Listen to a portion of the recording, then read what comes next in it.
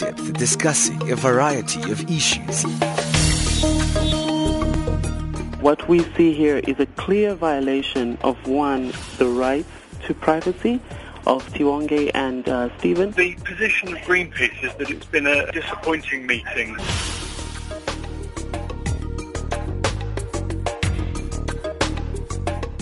Well, thank you for joining us right here on African Dialogue. This is Channel Africa, your gateway to Africa and the voice of the African Renaissance. My name is Benjamin Moshatama, and you're listening to us on the frequency 9625 kilohertz on the 31 meter band to Southern Africa. On DSTV, we're on channel 902. Don't forget that you can also stream us live every day on www.channelafrica.co.za.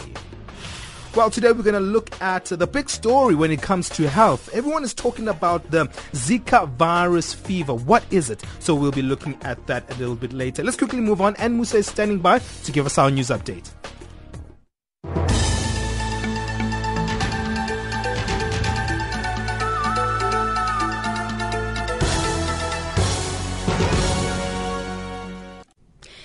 In the headlines, Nigeria under fire for not providing results of an inquiry into a military massacre of hundreds of Muslims. 6 suspected militants killed in a drone strike in Yemen. And South Africa's Constitutional Court says it's up to the political parties to decide on President Jacob Zuma's Nkandla proposal.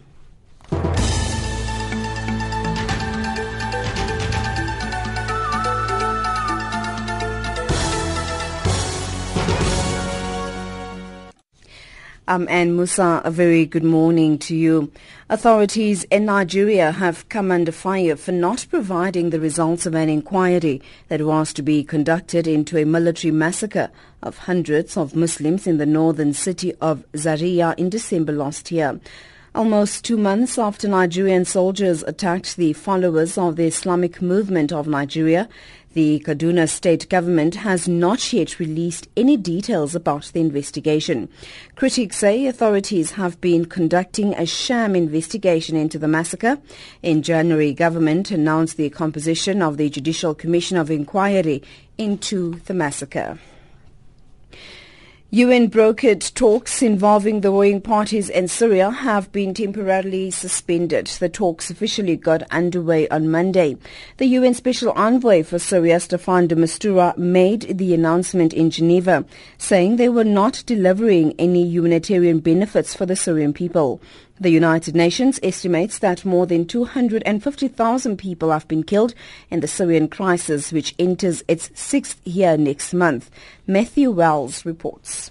Mr. de Mistura told reporters that he'd made the decision to bring the talks to what he described as a temporary pause. Representatives from the Syrian government and various opposition groups have been in Geneva all week in order to hold so-called proximity talks, meeting separately with the UN envoy. Mr. de Mistura said that the suspension did not amount to a failure of the talks and added that they would resume on February the 25th. He indicated that with no ceasefire, no end to aerial bombardment or crippling sieges in sight, he would not continue with talks for the sake of talks.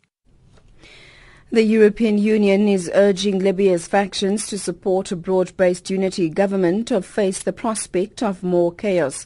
Dutch Foreign Minister Bert Koenders says the EU hopes Libyan decision-makers will realize there is no alternative to a unity government. Libya has been split between two rival governments since 2014, a consequence of the chaos that engulfed the country after a 2011 uprising that toppled and killed longtime leader Muammar Gaddafi. A drone strike has killed 6 suspected al-Qaeda militants in an attack in eastern Yemen. Tribal sources say the apparent U.S. drone strike targeted a car traveling in Al-Rawda city in Shabwa province. It's a remote desert area in which al-Qaeda militants are believed to be operating. Drones have been targeting the province this year. Al-Qaeda in the Arabian Peninsula has taken advantage of a conflict pitting Houthi militiamen against forces loyal to President Abrabu Mansur Hadi to grab territory and operate more openly. And finally, South Africa's Constitutional Court says it's up to the political parties and the public protector to decide on President Jacob Zuma's Nkandla proposal. The court has written to the parties saying the proposal calls for no further directions from the court at this stage.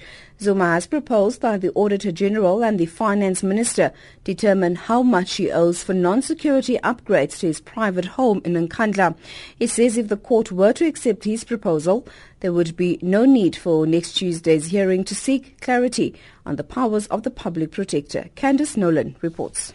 The court requested the parties, including the DA, EFF and Public Protector, to let them know by close of business tomorrow whether any agreement had been reached. The court indicated that such an agreement may have an impact on Tuesday's hearing into the powers of the Public Protector. The DA has already indicated that it does not accept the President's proposal, arguing it was yet another parallel process to the remedial action recommended by the Public Protector. The Public Protector said she is still studying the legal implications of the proposal, while the EFF is set to hold a press conference later today. Recapping the top stories, Nigerian authorities under fire for not providing results of an inquiry into a military massacre of hundreds of Muslims. 6 suspected militants killed in a drone strike in Yemen, and South Africa's Constitutional Court says it's up to the political parties to decide on President Jacob Zuma's Nkandla proposal.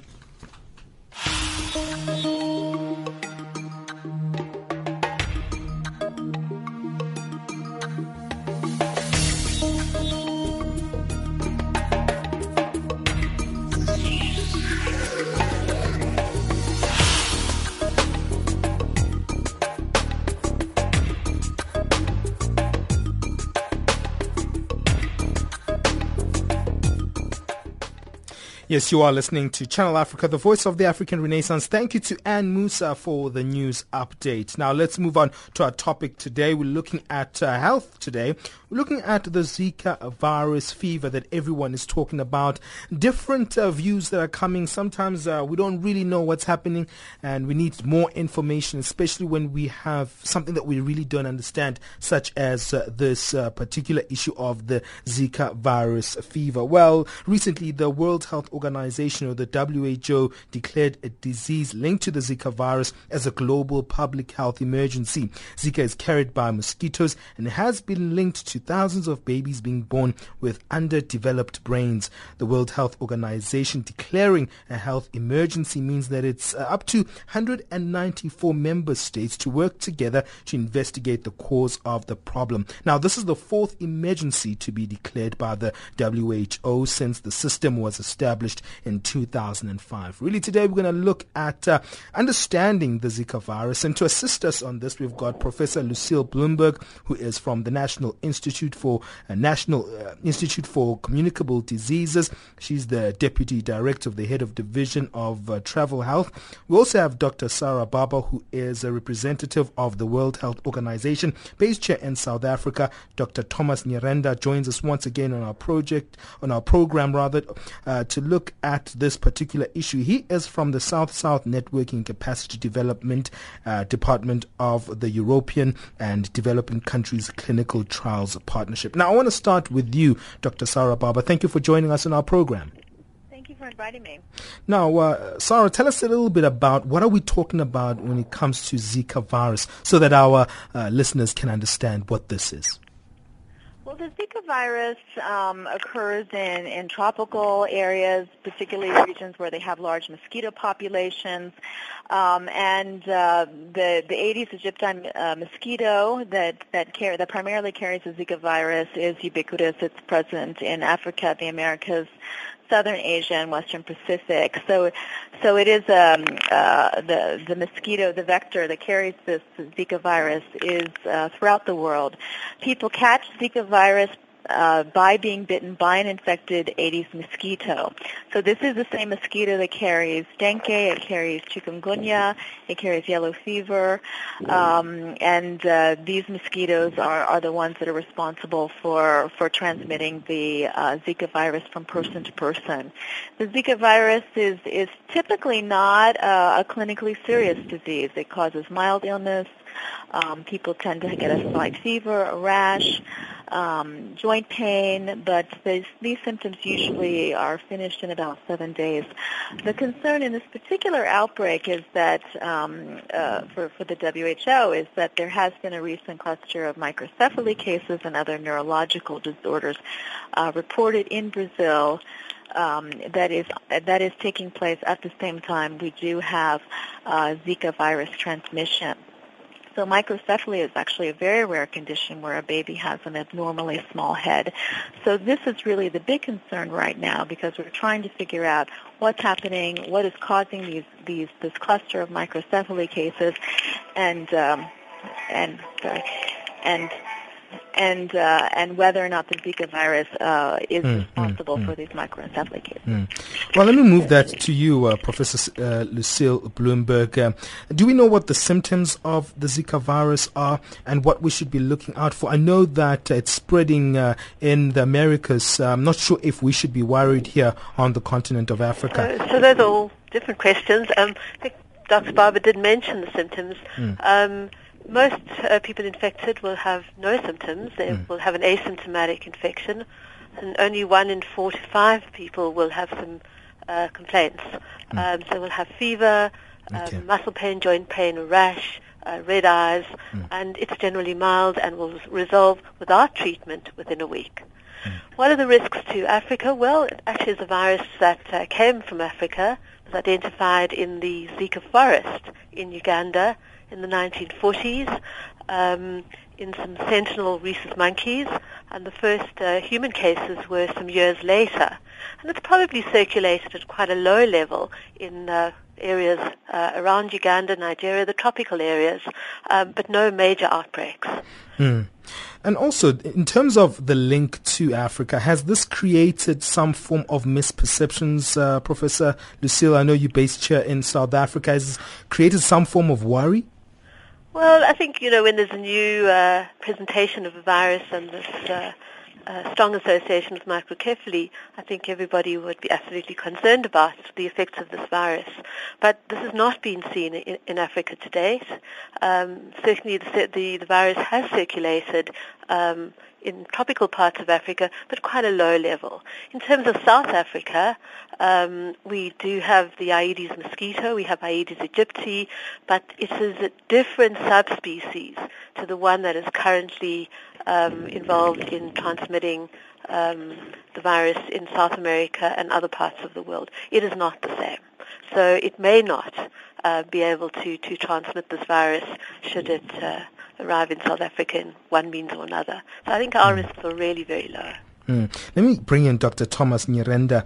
Dr. Thomas, thank you for also being part of this program, and I know we're going to have to let you go soon, but let's look at what are the concerns right now about this Zika virus, especially from a transmission perspective, and also looking at how it can be contained. What is the health industry actually worried about at this particular time? Because we did speak about the issue from Dr. Sarah Barber about this infecting babies being born with underdeveloped brains, that being a new development. Well, Benjamin, thanks again for having me. I think as my colleagues said, let's not create kind of a catastrophic story here. And if you remember, we had a discussion before about Ebola, Sure. And this is completely different. This disease may have been circulating in smaller populations around us, and is not by far in any comparison to the other epidemics that we have. And for the fact that it's sprayed by a mosquito, then we are absolutely certain that in public health terms we can apply the same measures we apply to prevent ourselves from getting malaria, which is avoiding getting bitten by a mosquito in first and foremost. And this is the advice that people are being given. If you travel to a country like Brazil and you're worried about being bitten by this type of mosquito that carries this kind of virus, you avoid getting bitten by a mosquito, and you use proper repellents, so you sleep under a net, and basic public health principles. But having said that, we know that if this becomes a global problem, we will face problem because we don't have a vaccine yet that is known against it. We don't have drugs that are known to combat it. So in that respect, it poses a great concern that if it becomes really a global problem, what are we going to do? But on the other hand, it's not a serious disease. It's a self-resolving disease, except that for pregnant women, unfortunately, as my colleagues have said, it causes a serious defect in children. Now, you may have heard yesterday the EU, under which my organization works, has already allocated some 10 million euros for Zika research. I think this is an appropriate response, and one would commend this very quick response, and we wish we had the same quick response in Ebola epidemic, for example.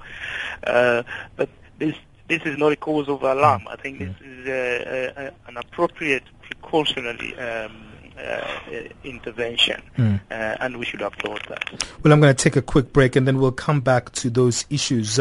We've seen reports of a case where someone apparently contracted the disease through sex and sexual intercourse. That seems like confusing also the issue here. So we'll look at those particular issues coming back after this break that we're going to right now. We've got Professor Lucille Bloomberg, who is from the National Institute for Communicable Diseases, as well as Dr. Sarah Barber from the World Health Organization. Dr. Thomas Nyirenda joins us from the European and Developing Countries Clinical Trials Partnership. What have your perceptions been around the Zika virus? Give us your thoughts about what you think about this topic of today. SMS us on +27 79 695 7930. That's +27 79 695 7930.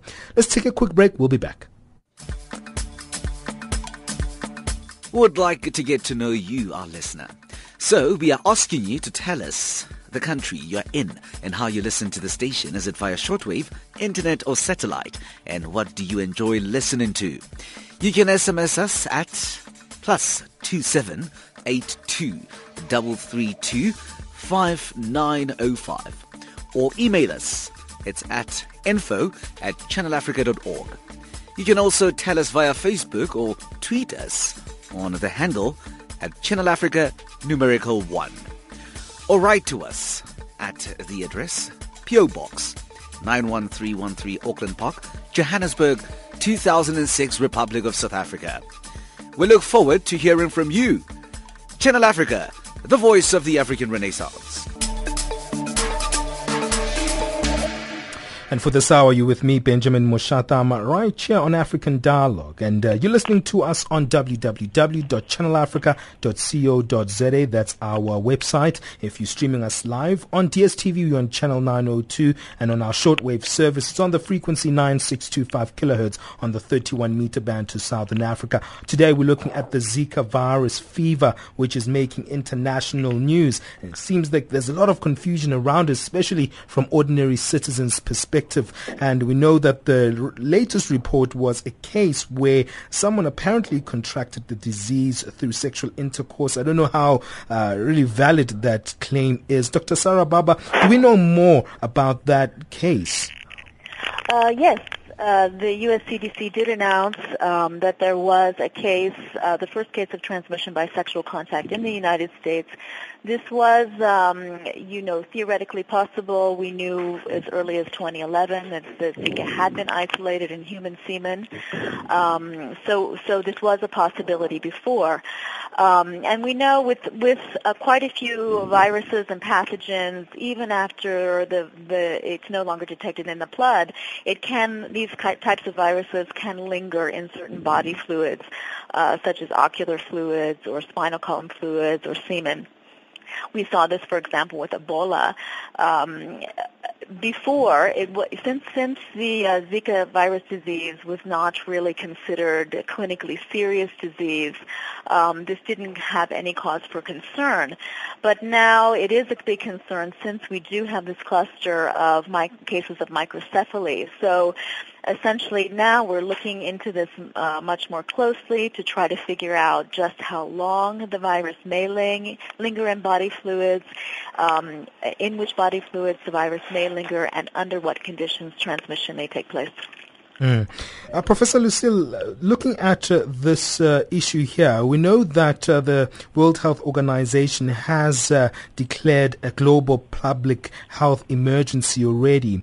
What do we mean when we talk about a global public health emergency? Because some people might be freaking out from this particular term. So it's really results because it's an extraordinary event, and I think the extraordinary event here is this very large cluster of babies with microcephaly that may have a link to this large outbreak of Zika, and that still needs to be proven. But what it does do is bring a coordinated, concerted effort, lots of resources, and a focus on research that needs to be done to confirm some of the links, and so it brings many people together to focus on this, and does have some implications for the countries where Zika occurs, in that they have to really work very hard to try and control mosquito populations and reduce transmission. So, it's been done before for polio, it was done for Ebola, so that it was a coordinated international effort to bring lots more resources and a focus to the problem, to try and resolve some of the issues. What does it take, Dr. Thomas Nyirenda, for this kind of response? I'm sure it's a lot of work in order to make sure that there is sufficient working together of various countries, especially those who make up part of the World Health Organization. What does it take to actually deal with this kind of crisis, especially as a response by using this global health emergency system? Well, it takes a lot of effort, and I think one of the major lessons we have learned from Ebola is to act with speed. And in that respect, it requires resources, it requires people's time, it requires organization.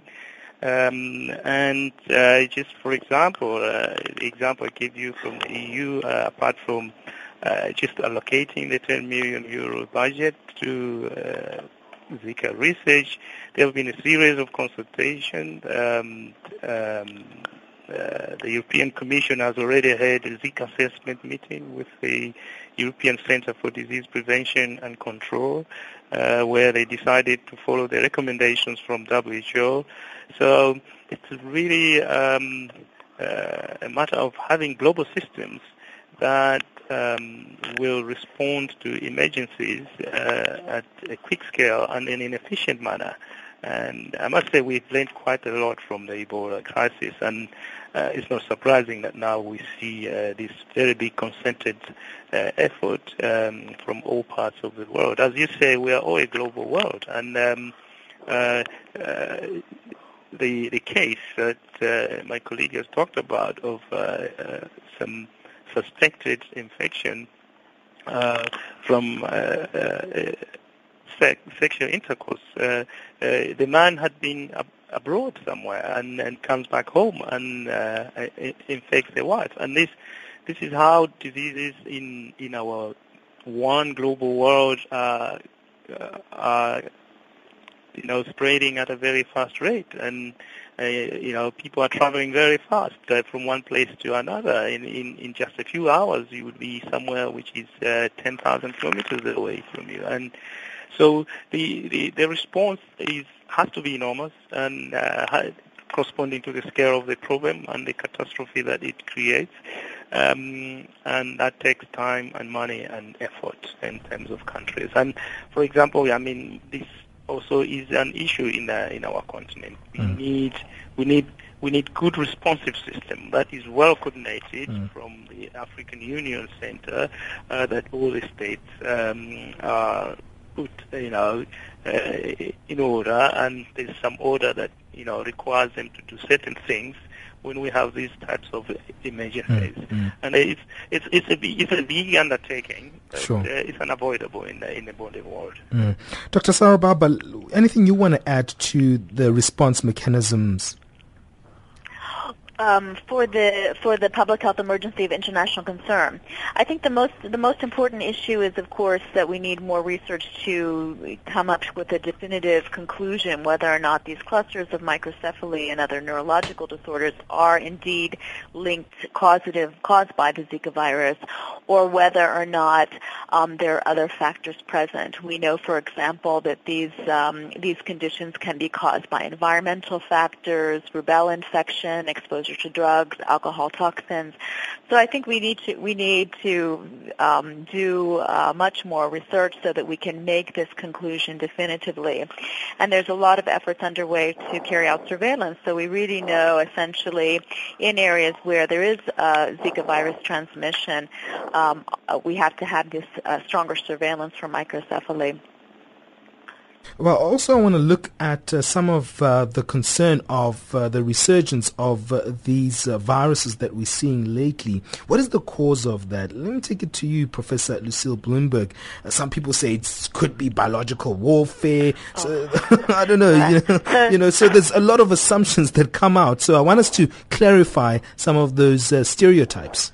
Yes, well, I think we can put that one probably last. I don't think all the answers are known. We know that some of these pathogens are new or newly discovered, or people are going into areas where they weren't present before and being exposed by certain activities. We know that there is destruction of forests where some of these pathogens or viruses or bacteria are found, and then there is contact between perhaps man and the viruses in a slightly different way that they had not been before. So I don't think it's always clear. Some may be new, and some may be newly discovered. Some may be newly resistant. So I think it is something that we have to expect. We don't know what will appear next, but we need to have systems in place, as one of my colleagues mentioned earlier, to identify unusual events and to respond appropriately and quickly. And Dr. Thomas Nyirenda, does the increasing populations in the world create a contributing factor to what we're seeing here? That's another tough question. The ever-increasing populations have caused a lot of suffering as we know them in terms of public health. I mean, overcrowding and ever-increasing populations, ever-decreasing social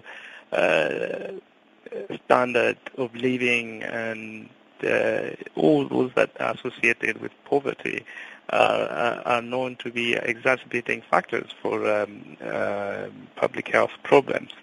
And when it comes to Zika, for example, for the fact that it is linked to mosquito, then we know that it will affect certain areas where poor populations are, and it's a tropical climate where the mosquito is rampant because the temperatures are vulnerable. Unfortunately, it's the same areas where overcrowding, poverty, and other diseases are also a problem. So there is a link.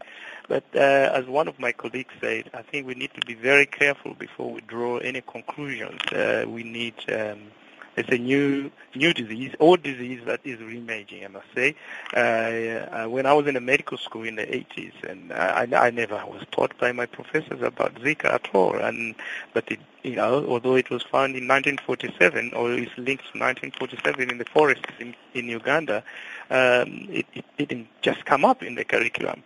And now the disease is coming up, and we need concrete information, scientific information that tells us the nature of the disease. We know its transmission, but its linkage to other issues like microcephaly, as we have already pointed out. And of course, if it is going to be something that it really comes to the scale of HIV, TB, HIV, malaria, and others, we'll be thinking about let's have a vaccine here, let's have a drug that helps us to combat this.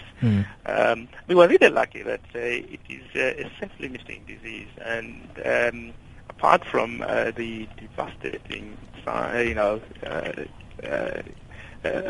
sequelae in children, but in terms of people losing their working hours and others, it's not up to the scale of AIDS or malaria or other really debilitating diseases. It's within a week or so a person will be fine. But let's produce enough data, cost data, scientific data, and do proper research. The trouble is when the disease is rare, and it's occurring in just small hotspots, conducting good research and producing statistically significant data is also a challenge. You need quite a good number of cases before you can infer on what is really going on here. But that is where we come back to investments.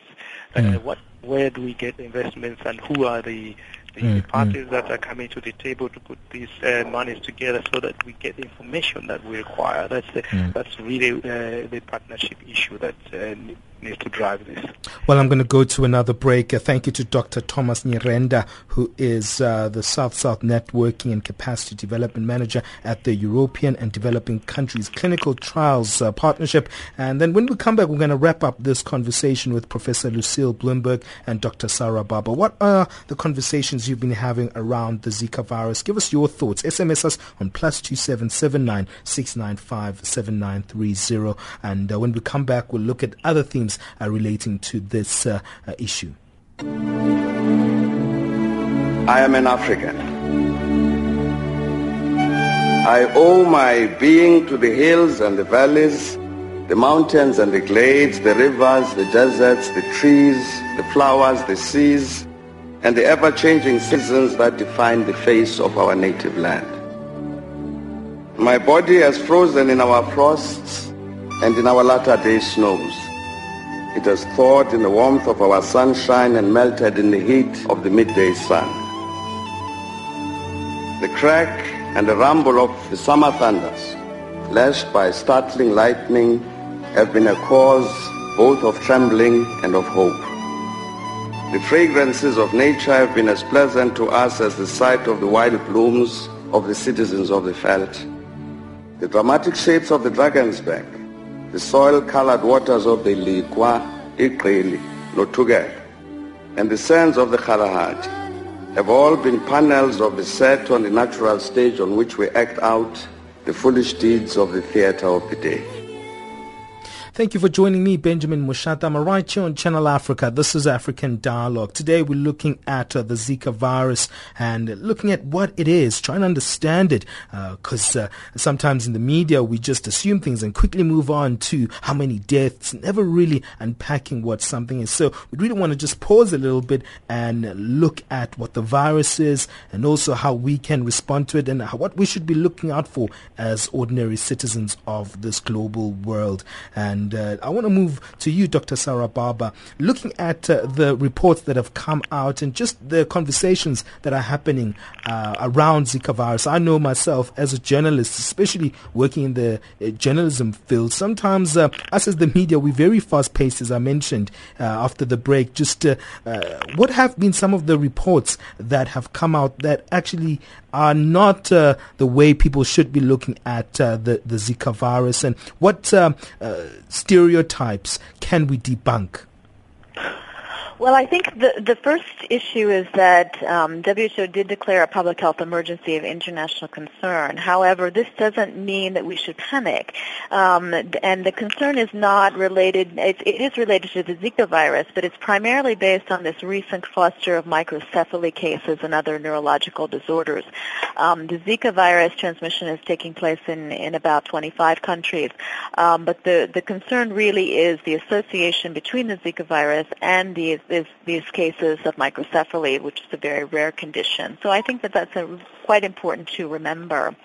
In addition, again, people need to know that transmission is taking place in about 25 countries, so it's important to keep that in mind, those areas where active transmission is taking place. And in those areas in particular, people have to remember, even though that we have a lot of information about sexual transmission, this is actually one case, and the majority of people who get infected with Zika are infected through the bite of an infected Aedes mosquito. And we do have really solid public health measures. If you don't want to get bitten by mosquitoes, you need to use insect repellent, wear long-sleeve clothes, sleep under mosquito nets, and make sure that your living area is clean. We don't have standing water around your home. So there's a lot of very important basic public health measures that we can do. And also, just looking at Africa as a continent, do we know which countries in Africa are affected? Have there been any countries, just for clarification in this regard? Well, out of the 25 countries with active transmission, there is one in Africa. Cape Verde is the one country where we do have active transmission. And we have had past transmission in some countries in Central Africa, as you were mentioning, Uganda. We've seen it in Central African Republic, Gabon. So some of the countries in Central Africa have reported past transmission. But we have had no reports of cases of this microcephaly outside of Brazil and in French Polynesia in 2014. Professor Lucille, as we wrap up the conversation, how do we actually make sure that we deal with this in a responsible manner moving forward, from the media, from the public health sector to the private health sector, and even governments themselves? I think it's about sharing responsible information, and I think Dr. Barber really highlighted the focus of the concern about Zika is in pregnant women, that for the majority of the population it's a mild, self-limiting illness, and it's this link that we still need to confirm between Zika and the occurrence of microcephaly. So there's still a number of scientific questions that need to be answered, and I think that's where the focus needs to be, and is a critical question that needs to be answered. Well, thank you for your time. Thank you to Professor Lucille Bloomberg, who is from the National Institute for Communicable Diseases, and also thank you to Dr. Sarah Barber, who is the World Health Organization. Before I let you go, are there any areas that both of you want to cover before I let you go? Dr. Sarah Barber, maybe you want to cover something I haven't asked, just to make sure. I think we've covered a lot of issues. Just to note that the emphasis on the public health emergency of international concern is about trying to confirm this link, or confirm or deny the link between Zika virus and microcephaly, and to carry out stronger surveillance so we know a little bit more about what's happening. But that basic public health measures are always good to prevent ourselves to get bitten by mosquitoes. Professor Lucille? Yes, I would support that. We need to remember one of the most important mosquito transmissions are associated with malaria. It's not the same mosquito, so we mustn't confuse that issue. And in South Africa, we have set up we're setting up a lot of surveillance to look at our own mosquitoes, but I think our risks are really low. Well, thank you to you both, Professor Lucille and Dr. Sarah. Thank you for giving us your time. I know you're busy at this point in time, so thank you for giving us this prolonged period to speak to us. Thank you. That was both of our guests there giving us their time on this very, very serious moment in health history. What are your thoughts around the conversation we're having today? Do SMS us on +27 79695 7930, or you can go to our Twitter handle @African Dialogue and you can interact with us there. We also have the @Channel Africa 1 Twitter handle. Don't forget our Facebook page. It's titled Channel Africa. Today we were covering the Zika Zika virus. You know, now it's called a global public health emergency. Now, this emergency means that 194 member states of the World Health Organization have to gather together to investigate the cause of the problem. It is the fourth emergency to be declared since the system was established in 2005. And so the responsible thing for us as South Africans, the responsible things to do as really global individuals, the global citizens, we need to really go on the internet. Google is very accessible. Really find out more about this particular virus. And hey, let's be responsible in also how we speak about it on social media. And let's not send around misperceptions, because that could create unnecessary chaos or misperceptions. So let us know your thoughts. Remember, you can SMS us on +27 79 695 7930, or you can tweet us at African Dialogue or at Channel Africa 1. Let's have a little song before we move on to our economics news. This is Johnny Clegg, Asimbonanga. Asimbonanga, Asimbonanga Mandela Tina, Lape Kona, Lape Feli Kona. Asimbonanga, Asimbonanga Mandela Tina, Lape Kona, Lape Feli Kona. Oh, the sea is cold and the sky is gray. Look across the island into the bay. We are all islands till comes the day we cross the burning water. Asimbonanga, Asimbonanga Mandela Tina, Lape Kona, Lape Feli Kona. Asimbonanga, Asimbonanga Mandela Tina, Lape Kona, Lape Feli Kona. A seagull wings across the sea. Broken silence is what I dream.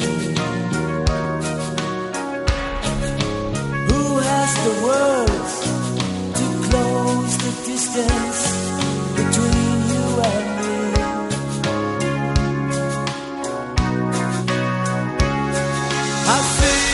Asimbonanga, Asimbonanga Mandela Tina, Lape Kona, Lape Feli Kona. Asimbonanga, Asimbonanga Mandela Tina, Lape Kona, Lape Feli Kona. Stephen Biko.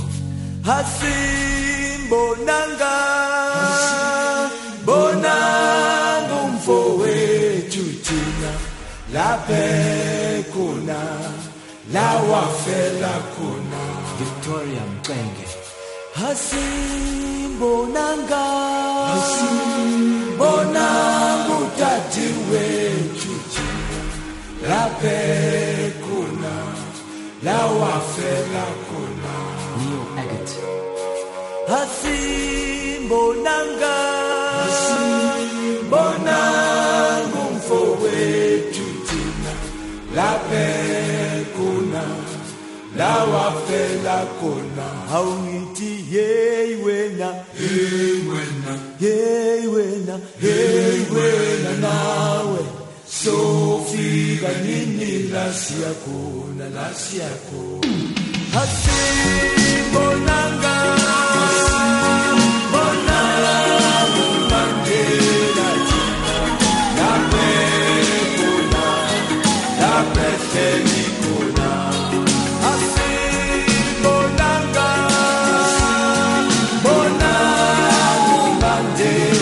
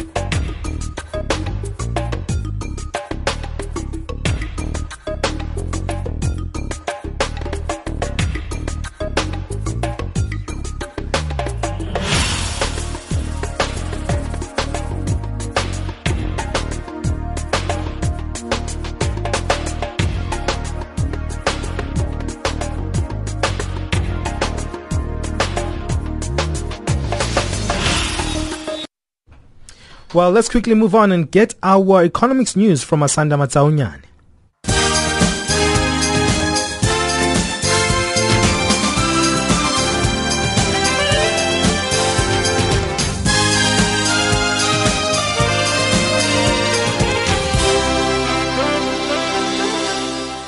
Good morning. Zimbabwe is disputing the World Bank's poor economic growth forecasts of 2016. On Wednesday, the global lender predicted that growth would remain the same as 2015 at 1.5%. The bank says El Nino-related weather, low mineral prices, as well as water and power shortages are contributing to the slowing of the economy. However, Zimbabwe's Finance Minister Patrick Chinamasa says the country will achieve close to double the bank's projections. Meanwhile, the African Development Bank says strong investment flows to Africa will sustain high economic growth on the continent, even amid low oil prices and a slowdown in China. The bank says Africa may grow 4.4% this year, despite increasing current account and fiscal deficits caused by falling export revenues and depreciating currencies. Gross domestic product rose 4.5% last year. Africa's largest mobile group, MTN, has hired a former top U.S. law enforcement official to help challenge a $3.9 billion fine imposed by Nigeria. Citing people familiar with the situation, it is said that former U.S. Attorney General Eric Holder pleaded with Nigerian officials last month on behalf of the telecoms company. MTN was handed a $5.2 billion penalty in October last year. The Malawi kwacha continues to depreciate against major foreign currencies such as the US dollar, British pound, the South African rand and European euro. This has forced the cost of living to be unbearable, with those in towns and villages failing to have a proper balanced diet. Some sleep on an empty stomach because various maize selling points have dried up. George Mango reports from Blantyre. $1 sells at 741 Malawi kwacha and a British pound at 1,000 kwacha in commercial banks, thereby posing a threat to people. This is why prices of various food commodities go up daily, and retailers are winners as they take advantage of the short supply on the market. South Africa's power utility Eskom will over the next decade source an average of 22 million tons a year of coal from new supply agreements. This as it seeks to have 2 billion tons in stock by 2051. Eskom says it will seek to ensure there is access to coal that is affordable. Coal supplies almost 90% of the power needs in Africa's most developed economy. Looking at the financial indicators, the US dollar is trading at 16.19 to the South African rand, 11.30 to the Botswana pula and 11.23 to the Zambian kwacha. It's also trading at 0.69 to the British pound and 0.91 to the euro. On the commodities market, gold is trading at $1,139 and platinum is at $884 an ounce, while the price of Brent crude oil is $35.40 a barrel. For Channel Africa Economics News, I'm Asanda Matsaunyane.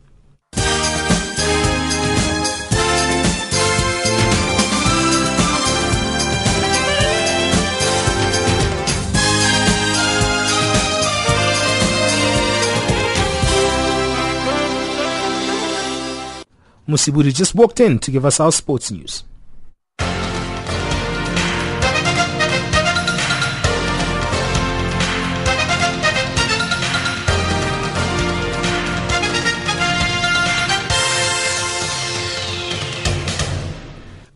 Good day, sports fans, and starting off with football news, DR Congo has qualified for the finals of the 2016 CHAN tournament in Rwanda. This after beating Guinea 5-4 on penalties after the match ended in a 1-0 draw in 120 minutes at the Amaro Stadium. DR Congo's coach Florent Timbenge alluded to the fact that Guinea were one of their toughest opponents in the competition, describing them as the Brazil of Africa after giving them a torrid time. Speaking through an interpreter, Benge says, or rather also praised his players on their resilience even after they conceded a late goal that almost demoralized the team. J'ai parlé à chacun d'eux parce que c'était une éventualité. On avait travaillé à l'entraînement. J'étais dans la salle quand j'ai entendu mon collègue parler. C'était un match de coupe et on a préparé les coupes hier et arrêter, les pénaltys. Et j'aurais parlé individuellement pour leur dire que le match n'était pas fini et qu'il fallait faire exactement comme on a travaillé à l'entraînement, que chacun doit se remémorer ce qu'il a fait à l'entraînement, ne pas changer pendant la durée de ce parcours entre le milieu de terrain et le point de pénalty, de se concentrer juste sur l'endroit où il va tirer et de tirer comme on a fait à l'entraînement, tout simplement. We talked after Guinea equalized against us. All I had to do is to talk to my players and tell them that the match is not over yet, that they have to do as we talked in the trainings. They had to focus on the place in the goal where they're going to shoot and then shoot. All I had to say was for them to keep the match going as we planned. Meanwhile, Mohamed Khan Bangura, the Guinea head coach, praised the DR Congo team, saying they lost against a very good and organized team. The coach explained that the opponents were very tactical and closed out their wings, which reduced supply into the box. However, although his objective was to finish top, or rather second in the tournament, he is happy in their first attempt. In the event, they managed to reach the semi-finals. On to local football news, Orlando Pirates coach Eric Tinkler felt his side performed better in the first half than in the second half against Ajax Cape Town on Wednesday night. Pirates managed to hold on after a nervy end to their 2-1 win over Ajax Cape Town at Orlando Stadium thanks to an own goal and a second half goal from Sifiso Mieni. Tinkler admitted delight at the way his troops played in the first half and felt they should have had a bigger lead at the halftime break due to the chances created. In terms of our performance, I thought the first half we were very good. Truth be told, I thought we were very good in the first half. We should have killed the game off, in all honesty. We should have come in at half-time at least 3-0 up, considering the chances that we had. Second half performance was, in my opinion, very, very poor. Although it did start in the last 8 minutes of the first half. We seemed to take our foot off the pedal, lose concentration, lose focus. We were dropping off way too deep. We came into this game with a 4-2-3-1 formation because we knew that they would be playing in their 4-3-3 with two more attack-minded midfielders, with a one midfielder in Ndabuka sitting, and we had planned for that.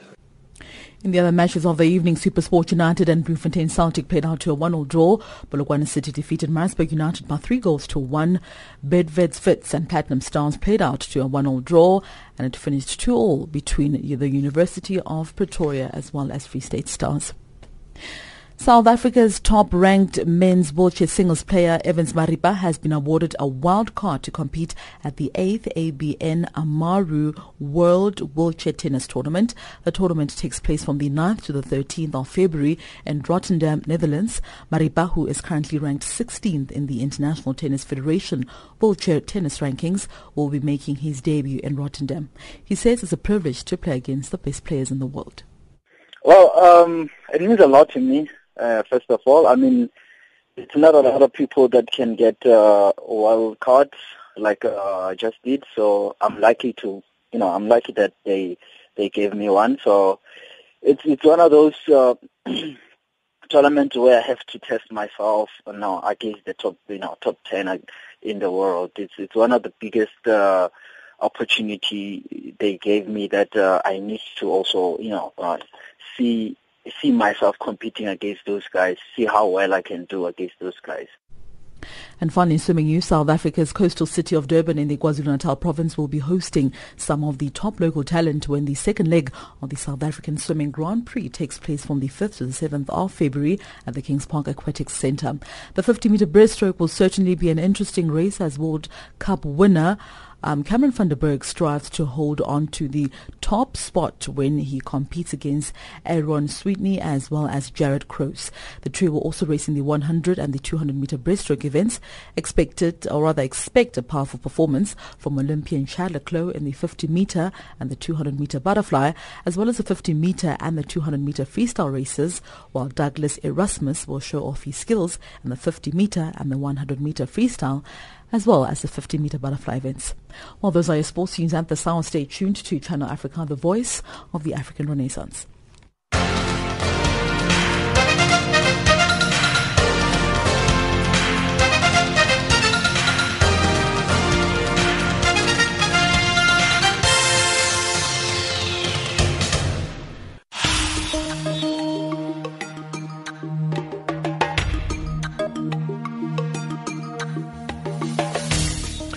That's how I wrap it up for this week. Thank you for joining us, and thank you to those who have been joining us and interacting with us on our Twitter handle at African Dialogue. You can also find us there on Twitter. Just go there as well if you haven't been there, at African Dialogue, or find our Channel Africa Twitter handle at Channel Africa 1. Don't forget the Facebook page. It's simply titled Channel Africa, and you can also stream us live on www.channelafrica.co.za. Remember, we have other language programs here on Channel Africa, Chinyanja, French, Portuguese, Shilozi. So, hey, we've got a lot of diversity here on our station. So do keep that support. But remember, African Dialogues comes to you every Monday to Thursday at 1100 hours Central African time. So we won't be with you tomorrow. But until next week, Monday, God bless.